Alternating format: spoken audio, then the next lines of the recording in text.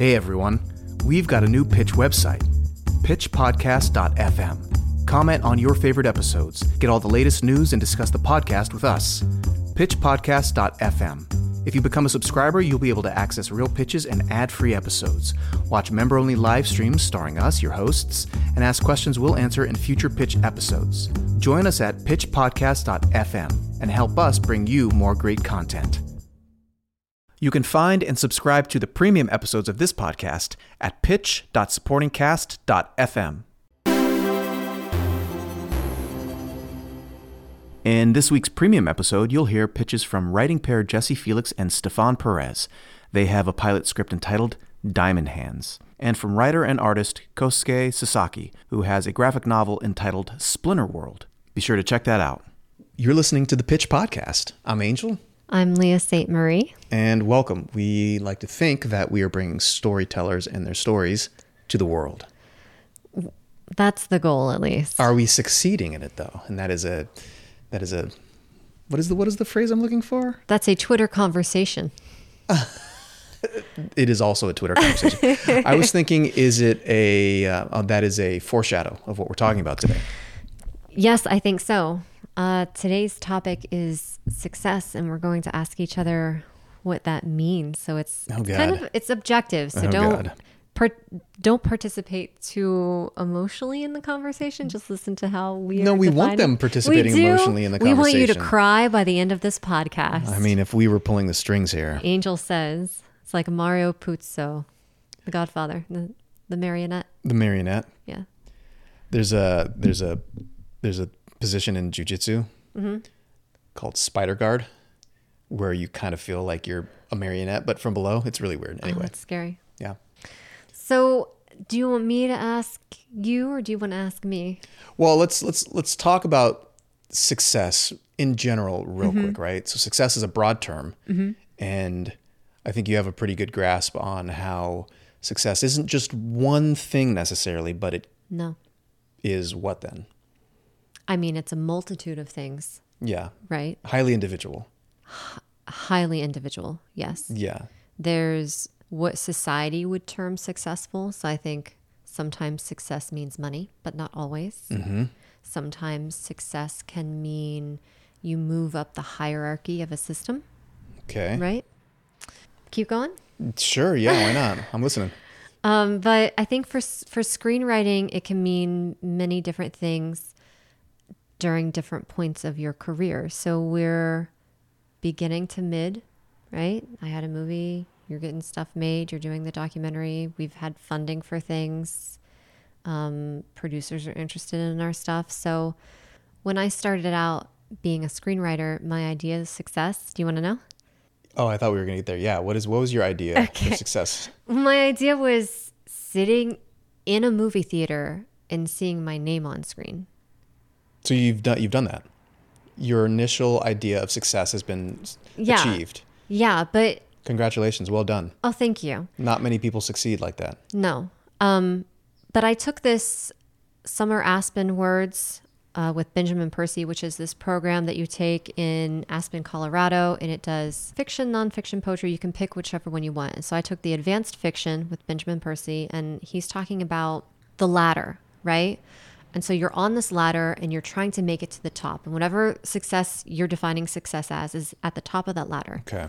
And when you get it, when you're sitting in the theater and you see your name on screen, you've made it to the top of the ladder. Where do you go from there? And he's like, there is always another ladder. Oh my God, this sounds dangerous. There's a ladder on top of that ladder? Yeah. So every time you make it to the top of your success ladder, there's just another ladder to make it to. And so you achieve your goal. Yes. And then what then? New goal. Oh God, this sounds awful. No, it's good. It's good. Yes. Okay. So tell me how it's good. So I think that there are different ideas on what success is, and for me, and I think that sharing what those are or were or can be will help alleviate any pressure to our audience. They're like, I need to do A in order to feel like I am successful, or that I'm a real screenwriter and that I don't have imposter syndrome. And oftentimes it's like the metric by which we measure success in the film industry is recognition from our peers, and the ultimate recognition from our peers is the Academy Awards. So if you're not an Academy Award winning screenwriter, in Then- some people's eyes, Yeah. you were not successful. Yeah. And That's like the most extreme. That's got to be the most extreme, right? it's so extreme, and it's so daunting, and you should not put that pressure on yourself. No, I don't. That would be insane if someone was like 7 studio pictures in, like living the high life, millions of dollars, like getting whatever they want made, hadn't won an Academy Award, and was Yeah. like, I'm not a success. They'd need therapy. Yeah. They'd need some serious, in my opinion, that would be so heartbreaking. Yeah. So I have 2 ideas, and one of them was, so one of my favorite authors is John Irving, and he wrote this book called The New Hampshire Hotel. And he has this character in it who is a writer, and she writes in a library, and all of the greats are on the shelf. And she says, it is a daunting task. It is a daunting task to write with the eyes of all of the greats looking down on her.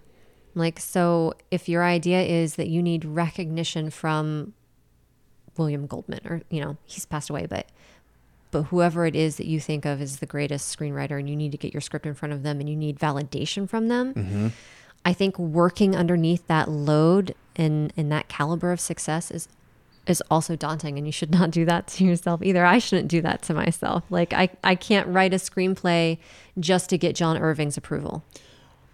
I got you. So for those of you listening who maybe consciously are aware of this or subconsciously are not aware of this, but have a suspicion that you're writing for like an impossible to satisfy audience, like John Irving or all these greats, stop it.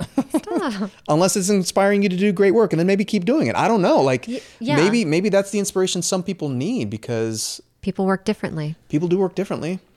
And I'm also thinking of, and I just mentioned trauma films. If your idea of success is, I just want to get it made, then that's, I think, one of the easier forms of success. Like, not that it's not difficult, but get it made.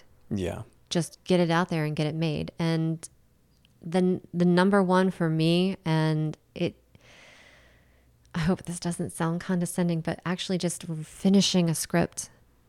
Because a lot of writers do not finish a script because it's so difficult a task. Like we were talking with Stephen earlier. Sure, yeah. Right?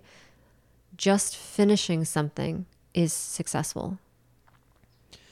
Okay, so then you're encouraging people to find ways to not let their ideas of what success is hurt them, slow them down, stop them, like find a way to have a functional and healthy definition of success so you can continue to be a happy person and write. Yeah. That makes sense. I think so. So how has your definition of success changed or evolved since you originally were like, I want to sit in a movie theater and see my name up on the screen, which happened last year? Yeah, which happened last year. Networking, I'm going to say, is the next ladder that I want to climb. And it's not this broad thing, and it's not this superficial thing. For me, networking is this true connection with filmmakers whose vision I align with, or who wants to put stories out into the world that are worthwhile and that they're passionate about it. Like connecting with Katrina and Mercedes is a form of success for me. I'm like, I get to work with these queer and wonderful female filmmakers, and we get to write the kind of stories that we want to write, and they support my vision. Like, that's a shiny jewel in my crown. So basically finding your tribe. Yeah.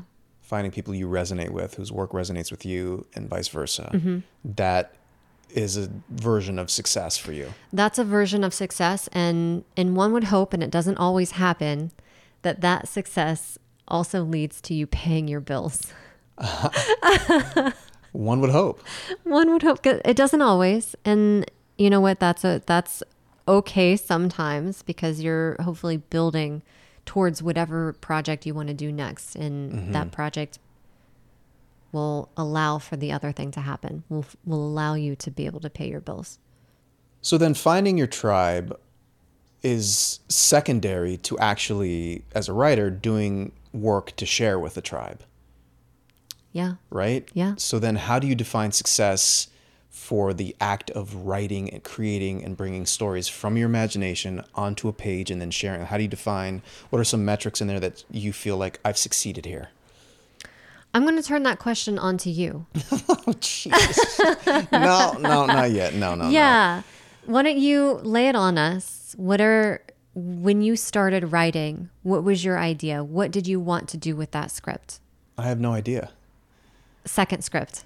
No idea. When did you become aware that you wanted to do something? At what level? I can't answer that. That's I have okay. no idea. Yeah. I don't know. Like the process for me, curiosity about the process of creating a story was the driving force. And I think it still is. I love that. So I wrote a script called Hammond, which I pitched in our first episode as an exercise. I didn't write it for really, I wasn't like, oh, I want to get this made. It was just an exercise for me. Yeah. Part of a universe I was building out. It's part of a kind of a large world that I've conceived. And I was like, let me just do this as an exercise. And then I shared it with somebody and they were like, this is great. Let me share it with somebody else. And it got a little bit of interest, right? I've talked about that. When I sat down to write the next thing, I realized there was a lot I should learn Yeah. and some things that I needed to practice. So I learned those things and I practiced those things. And I said, well, let me write another script and see if I can't implement the things I've learned and flush out the practice that I have. I think that's its own ladder as well. Learning, being better, mastering something. Yeah. I think for me, that isn't how I view it. Okay. I just do the thing. I just literally okay, what don't I understand? What are these screenwriting gurus saying? What is John August saying? What is Craig, in his grumpy way sharing? What advice are they imparting? Are those in my stories? Was that in my last script? No. Okay, so what does that mean? Let me break it down. Let me build it up and put it into the story and then see what happens. Yeah. I think that's the only thing I can go on. Go ahead. How do I build a good story based on these principles which I've discovered? Thank God that other people have shared them. Yeah. Thank God there are screenwriting gurus and screenwriting books and people whose opinions on screenwriting and how to do it exist. Because if those things didn't exist, I don't know that I would have figured any of it out. And maybe I haven't figured any of it out, right? I don't know yet. The market has not deemed me having figured it out just yet. Yeah, I think But I'm curious. I think that's also putting the onus on the market to view you as being successful as opposed to you finding in yourself that you are successful. And I know that you're questioning the ideas of what success is and how it applies to you or doesn't apply to you. But I also think that for me, when I'm writing, like when I wrote my first short story, it took me a year because I'd never done that form before. And when I finished my short story, I felt so satisfied with myself for having just finished it because it was a feat. Yeah. And I think finding success in that satisfaction is something that is skipped over a lot, or I skip over a lot when I write something because I'm like you. I write a script, I finish the script, I'm like, next one. Oh, I'm not like that. You're not like that? No, Wait, what do you do? No. I'm like, dear God, let me recover. Dear God, what did I just do? Why don't I have anyone in my life anymore?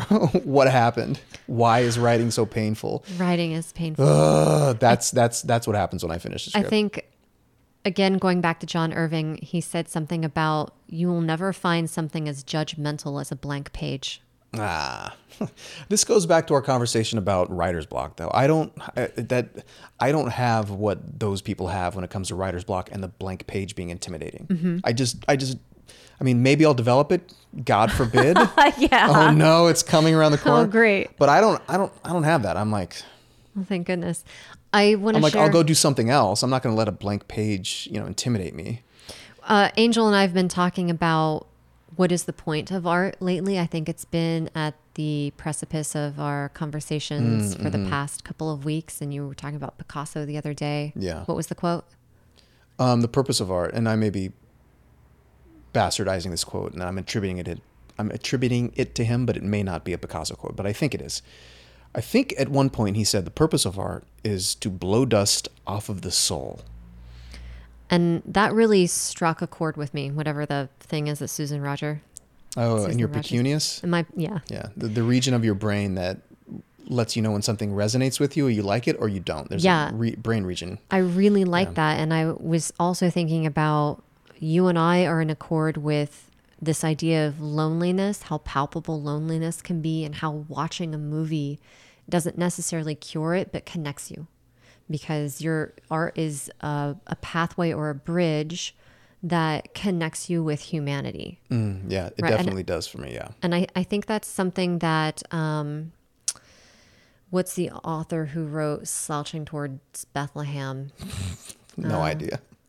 Essayist newspaper. I'll It's a remember great her question. later. If you know, leave a comment. If you Edna St. Vincent Millay. Oh yeah, of course.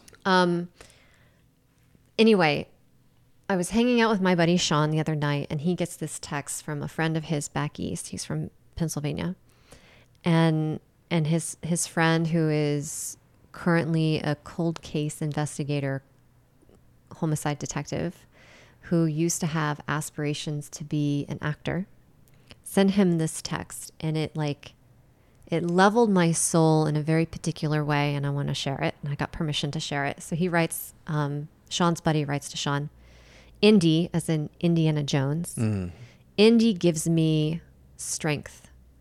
If ever called upon, it provides the compass, the direction. I acknowledge it as fiction, but through that art form, we can find some truth, something to say. What would he do? If it only gives me 5 minutes of courage, and in that 5 minutes I have saved one life or changed one life, then the art worked.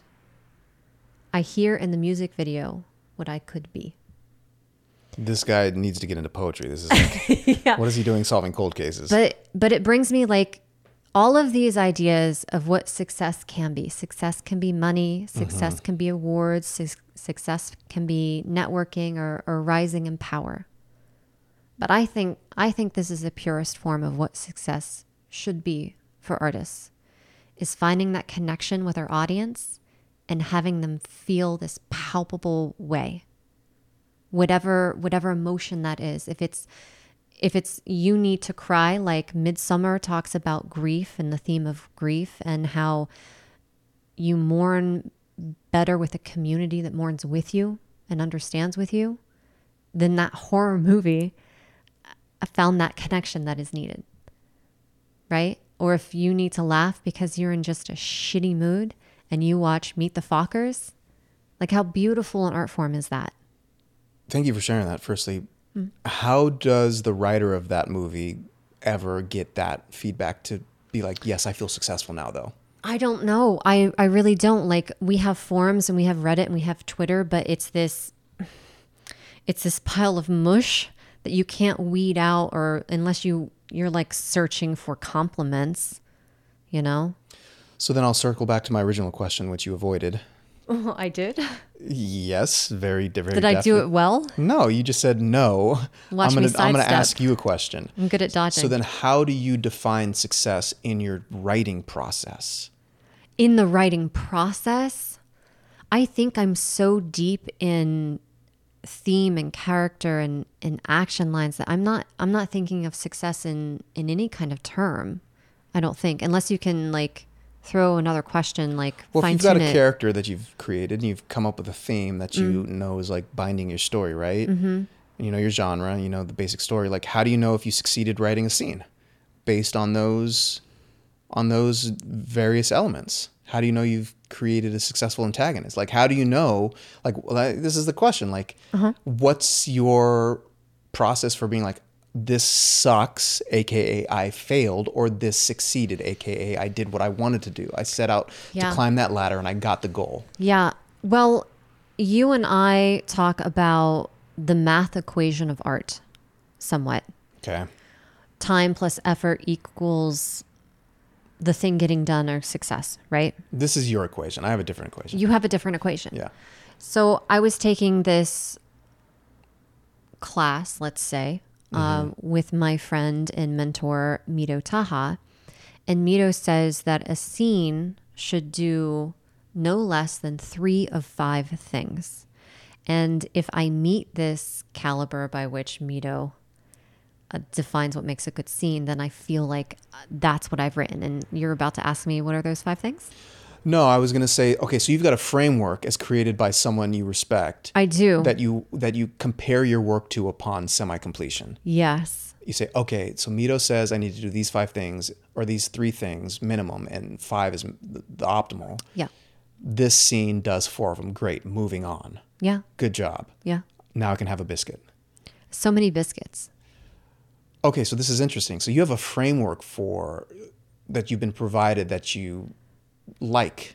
Did I not tell you that I have these 5 things? I mean, you tell me so many things, and then you say so many names to me, like I Mito. There's like this person. There's John Irving. That's like I'm an uneducated guy.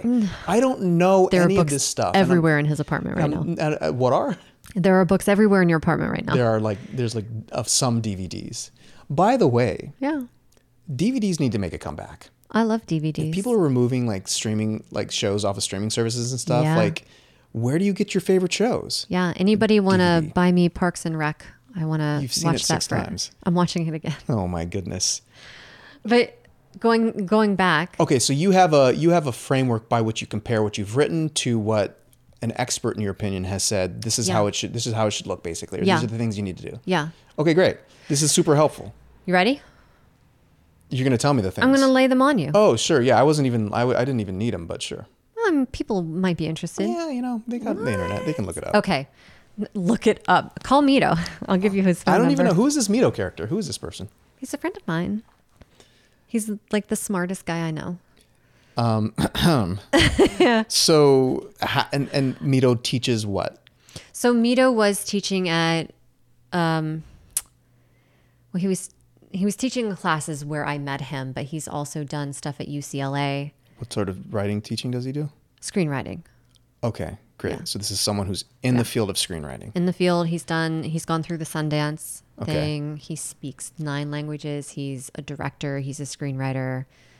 Uber smart dude. Okay, great. So he says in order for a scene to work well, Mm-hmm. it has to be doing 3 of 5 things. And the 5 things are, if I can remember all of them, speak to plot, Okay. speak to character, Okay. speak to character relationships. Mm-hmm. Yeah. Speak to theme. Mm-hmm. And it has to sound fucking cool. I mean, yeah, that's seems pretty straightforward to me. Yeah, but sometimes No surprises there. No surprises. Sometimes scenes are only doing one thing, and I think to have the necessary texture in which we are telling stories nowadays, it should be doing at least 3 of those 5 things. But let me ask you, because you didn't really answer the question that you asked me. How What's do the you know a question? scene is done? How do I know a scene is done? Yeah. Because I write the next slug line. Oh, what a cop out. So somebody wants something in a scene. Usually 2 people. If there's 2 people in a scene, someone wants something in a scene, and it's done when they either get it, or it's clear to the audience that they're going to get it based on the battle that they've just won, or that they're not going to get it, and then they have a new problem or dilemma to solve. Yeah, there's no point staying in a scene after that. Yeah. I mean, that without having ever thought about it before, like, yeah, that's how Yeah. I'd think about it. That's how I'd answer. How do you know a script is done? Because I write the end. Yeah. Like I've talked about this. I conceive my endings before I start, right? Like Same. I have to know. I have to know. Otherwise, what am I building towards? And maybe I'll get smarter. Maybe with more practice, I will grow away from that. I don't know. I'm not holding my breath, but maybe I will. So I know how it ends. Yeah. Like, how do I know when I'm done with the first draft? Yeah. When like all my friends are gone and I'm alone and like my cats are mad at me. I like haven't shaved and I'm like super pale and like haven't exercised in months. Oh my goodness. No, I know where the ending's going. So if I can successfully create everything that causes the ending I conceived to be powerful and cathartic and to wrap up the story that I wrote well, then I know like I have a cohesive piece. How do I know like my first draft is done is when I write that, when it all, I have all the pieces in there. There's no missing pieces from page 1 to, the end. I'm going to throw something out there. Okay. When I write a first draft of something, I am always short on pages. Yeah. I clock in a first draft at 70 pages. Woo. Okay. Yeah. What do you clock in at? How do you feel about that? Our first draft processes are different. Yes, they are. You will write a script in a week. Yeah. I will meticulously plan a script for a long time. And so I'm generally a little long. Yeah. 120, 125. Keep going. I think Red Lighters was 127. Maybe it was 130. Maybe it was 130. No, it was under 130. I was like, I'm not going to give anybody something more than that. I think it was like 126 or something like that. Yeah. With the title page, right? Yeah. But in part, that's because I'm planning on directing that. And it's a blueprint, and I didn't want to forget anything. Oftentimes they say keep a pad of paper or like your notepad by your bed, so when you have ideas in the middle of the night or as you're falling asleep, you don't forget them. Because if you think, oh, inevitably I'm going to remember these in the morning, I always forget, and they're always like the best ideas ever, right? I would have won Academy Awards by now if I made stuff based on those ideas. So for me, when I'm writing, a ton of ideas come to me. I'm like, I'm going to be a little long in this. And that's okay, because this last script was a document for me, for Future Angel to direct this, so I didn't forget any of the nuance and any of the specificity I wanted in these moments. Right. So for that, I was a little long. Yeah. Hammond, I'm pretty money. I mean, the one I wrote in December for the producer, it was on the money. Yeah. It was 120. Well, and the reason I mentioned that is there is such strict policy when you're submitting to competitions, which is another form of success that people think and sometimes does work. This is a step. Winning the nickels is a step towards getting the other thing that I actually want. Sure, yeah. That they have this metric of it has to be between 70, I think is the lowest for the nickels, but can't be over 120. Right? But when we did In the Light of the Moon, which is the thing that I wrote and directed, that script was short. The script was less than 80, more than 70. The movie, 2 hours long. We had to cut stuff because we Terrence Malick the shit out of it. Yeah. There was some extenuating circumstances for production that required some. Yeah, that's a separate thing. That's a separate thing. Zhuzhing. That's like a filmmaking thing. But when you're going to direct it, like you're going to direct Red Lighters, like I knew I was going to direct In the Light of the Moon, the page count is arbitrary. So if you're putting extra pressure on yourself that it has to fit into something, why?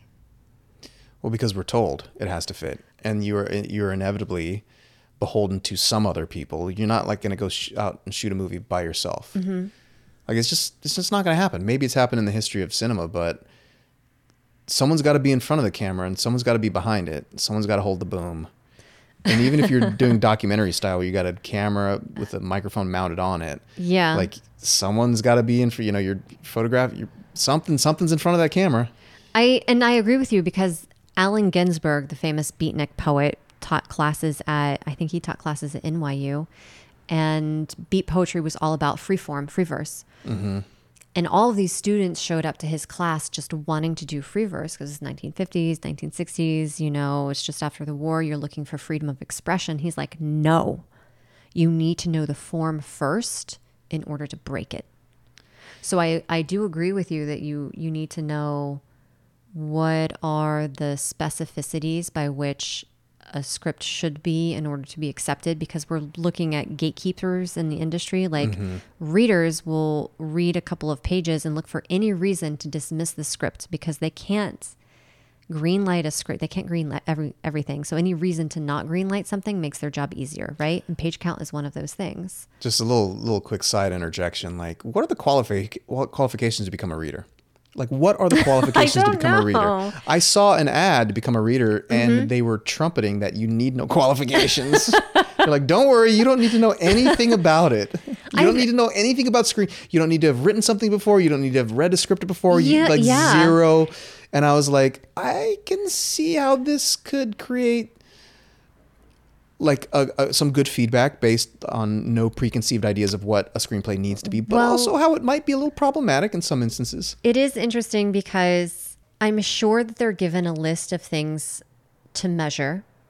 Because you see those forms on theme, plot, character, page length, theme, blah, blah, blah. And I remember getting notes back from the Austin Film Festival years ago when I submitted, and they told me to not direct on the page, which we're both advocates and fans of script notes, and they talk a lot about what's your script. You can direct on the page if you want to. And so it's these like general rules and missives thrown about. They're confusing for screenwriters early in their career. Yes, but you're allowed to do whatever you want to do, right? Basically, like I complained on Twitter at the Austin Film Festival. Oh no, did you really? And I like to complain. And I tagged Craig Mazin in my complaints because they talk all the time. And so Craig Mazin went to bat for me. He's like, yeah, you're allowed to direct on the page. That shouldn't be a reason for you to reject anyone's script from a competition. No way. This actually happened? Yeah. And the Austin Film Festival tweeted back at me and Craig and was like, you're absolutely right. That will no longer be or should not have been a caliber by which this reader rejected your material. Wow. I can't believe this. But to your question, like who is reading these things? I think these competitions, because there are so many competitions for screenwriters, the reason that the ones that we say are the ones that you should submit to, like the Nichols, like the Austin Film Festival, and at least for me, Screencraft, because I had success with Screencraft and getting my thing into Shudder. I know that the Nichols, after you make it past the first round of readers, I don't know who those first round of readers are, it goes into industry people. Yeah, I mean, I don't have a lot more to say about. And look, I know there are some very seasoned, excellent, intelligent people reading, because we had John Zalzerny on, and he talked about he read for a long time, and that's a highly capable, experienced writer, filmmaker. This guy's as smart as they come, and I'm like, great, yeah, this guy clearly knows how to read a script. Yeah, I have like all sorts of like thoughts and feelings about it. Like, don't direct on the page. It's for me. Where I was going to go earlier was there are all these like rules, right? I think it's important to kind of figure out why these rules exist. What is the why, right? Why do they say don't direct on the page? Why does that exist, right? Yeah. And I don't know the answer to that. Other than like the director is going to dismiss what you're saying on the page. But I mean, if you're writing in a way, you have to know how the thing's going to cut together. I think it just maybe I don't think enough like just a writer. Maybe I am constantly like imagining things as a director as well. But I think it's helpful because your writing can become more economical and be informed, if you're thinking like an editor, like when you're writing, like exactly. If you're thinking like an editor, or you're thinking like a director, like your transitions are going to be tighter. What you focus on in the action lines will be present, and they'll make it into an insert. Yeah, but the thing I was going for is, why does this rule exist generally? Like, what is behind the rule? And then how do you break it, or how do you follow it? Like if you're directing on the page, like the camera does, a 30-degree tilt up and then pans, like if you're it's like, how do you execute on a thing? How do you direct on the page well? And how do you direct on the page so it bumps a reader and they're like, don't direct on the page? That's my big question for everybody, really. Like, how do you take the 183 general rules about screenwriting? Don't write big chunks of like description on the first page. Don't be Paul Schrader. But like, how do you take all these things that people are like, don't do this, and then there are clear examples that exist that break that rule? So many examples break the rule. How do you then do what you're going to do? And how do you break the rule and not get rejected for breaking that rule, and why does the rule exist? Like that's a special like kind of matrix that I think about in writing, because I'm like, well, if I'm going to direct this, then I can like do some stuff in here. But also, if someone's going to read this, like, how do I not get overly directorial on the page? Well, that's something that you've mentioned before with Red Lighters specifically, is if you're submitting your script to a competition and it's going to go through the reader process, that is a different version of the script 100% than what you wrote for yourself as a director. Yeah. And it's, and having written one version for myself and then subsequently made the mistake of submitting it to contests and getting, I mean, it's gotten good feedback. But it's like, well, I don't need the feedback. Hey, this is like a little dense. It's like, no. Yeah, I know. And like, I ultimately didn't write this for readers, like, which is maybe a mistake on my part. I'm like, I'm going to show this to 7 people and get it made, blah, blah, blah, blah, which, you know, is maybe a little naive at the time. But I've also have readers come back and are like, this is fantastic. This is amazing. And there's nothing about the other issues that readers have lightly pointed out. I sometimes have a version of a script where it's specifically to be enjoyed by a reader. It's visual on the page and not like imaginary visual, but actually physically visual. That I know when it goes into production, I won't need to have that. I'm just doing it for the reader's enjoyment. Right? Yeah. Because bringing it back, I want that script to be successful in a very particular way. So you're tailoring the product, a script in this case, Yes. for the success that you want for a reader to have a good experience. Yes. Yeah.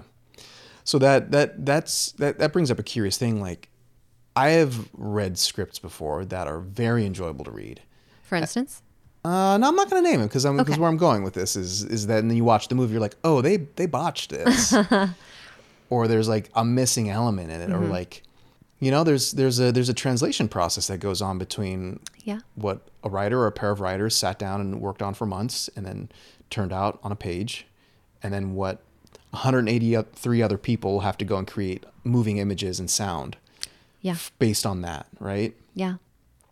I don't know where I was going with that. It's just a weird phenomenon to. Were you going to talk about rule breaking a little bit? No, I don't know. I don't know what I'm talking about. And it wasn't Edna St. Vincent Millay. It was Joan Didion. I'm a fool. Didn't she like lead an army to revolution? Wasn't she like fighting in a holy war or something? Joan Didion? Yeah, she was like a young woman who like shaved her head and went into battle. I'm thinking of Joan of Arc. We're gonna edit that part out. Different Joan. Different Joan. That's my grandmother's name on my mom's side. Jones. Oh, the one who has a birthday? Yeah, on Tuesday. Cool. Happy birthday to Joan. Happy birthday, Joan. So what's your next project, Teatro? What is your idea of success for that? I know exactly my answer. I'm waiting to hear it. I have two avenues to success for this. The first avenue is very broad. I want to have people in America recognize Marcello Mastroianni. And a B part to that is I want Italians to enjoy my movie. I want Italians to enjoy my movie. But the second part is I want to finally have written and directed something that my mom can watch, because she doesn't like horror movies. Oh no, she can't watch the Spoonful of Sugar. She can't and she won't. Yeah. And so I support her on that. Yeah, we often have conversations where she's like, "Oh, is this one that I can watch this time?" And I have to say, "No, it's not." I like that. Those are good metrics for it. Well, I mean, I guess the first one is kind of hard. Like, how do you know that Americans recognize Marcello? Like, I don't know. I know because it's a broad thing, but it's a broad thing. I don't know, but I feel it's like porn. You'll know it if you see it. But you can't define it beforehand, right? Didn't the Supreme Court say that? Yeah, they did. Yeah, they did. Marcello is such he's such an iconic figure in film history that it breaks my heart that people don't know him. Why though? Why don't they know him, or why does it break your heart? Everybody's just out there living perfectly average lives. Why does it break your heart that they don't know Marcello? He's just such a powerful and fun and funny and charismatic and honest force on screen. Mm-hmm. And he didn't do that many American films, which there was a reason for that. He had it in his contract that if he did a film in America, every Tuesday they'd have to fly his barber in from Italy to give him a haircut. And a lot of productions couldn't afford to do that. That's just a little funny. That's how you know you're successful as an actor. But he was so when they fly your barber in. He was so prolific, and he was just. I don't know. I watch him on screen, and I fall in love with his performances. And you want people to fall in love too. Who doesn't want other people to fall in love? I don't. With the things I'm in love with. It's a naive and foolish endeavor, I found. What things are you in love with? Like Oscar Peterson and Phineas Newborn Jr. And yeah, just like, people just don't get it. Like I get it. But you're introducing with your podcast that you have people to music. Yeah, the disappointment with people not feeling the way I feel and not responding the way I feel. I'm still like recovering from that. When something hits me so powerfully, like things hit us all. And then the enthusiasm for those things, you share that enthusiasm, and then you see the lack of understanding or disappointment on people's faces. That hurts me personally. That's every time I pitch you one of my ideas. That's your reaction. You just got to keep trying, just don't give up. Yeah. But it's a curious thing. It's like we discover things that we covet and we love, and then we want to share them. Yeah. But certain things resonate with so few people that at what point is it just heartbreaking to then have people not respond the way you want them to respond? Yeah. And maybe that's the like grump in me. And maybe that's where my hope died long ago. I'm just like, I am just going to like rock with what I like. Well, let me ask you this, because you asked me about my Italian film. Mm-hmm. And forgive me if you do not have an answer or can't articulate it, but your film, Red Lighters, that we're trying to get off the ground, what is success for that for you? It's just doing it. Like, if I can do it like I am conceiving it and like I've planned it, the doing will be the success. I think that... And then whatever else is a byproduct. The process is the success. I think those are magic words for people to think of their writing, to just do it. There's a book that I was asked to read for a course. Oh man, and it's I'm drawing a blank on the book, but I'll figure it out. Yeah. And the basic gist of the book was the process has to be the reward. Like Sarah Gamble talks about this. Sarah Gamble is the showrunner and writer of You, which is one of my favorite TV shows. She's also a really fantastic poet. And she's just nice online. And she's great online. I'm a huge fan of her. And her office is, it used to be just up the street from me. But she answers questions online all the time. And one of the answers she has is she's like, I just love writing. I just love writing, right? So if you love a thing, then the process isn't a painful one. You're more likely to have like byproduct success that other people can acknowledge. Like this is a person who just likes to write. So her getting to do that is, I think, the first and most important step of succeeding. Okay. Which I have adopted. I'm like, you know what? It just has to be the thing day to day. I sit down, I open up the document, I work on it. Period. What happens 3 months later? I don't know. Follow-up question. How do you celebrate that success? I don't. I know you don't. I don't celebrate the success. Why? Because the celebration isn't success. Celebration is something else. Yeah. The success is the success.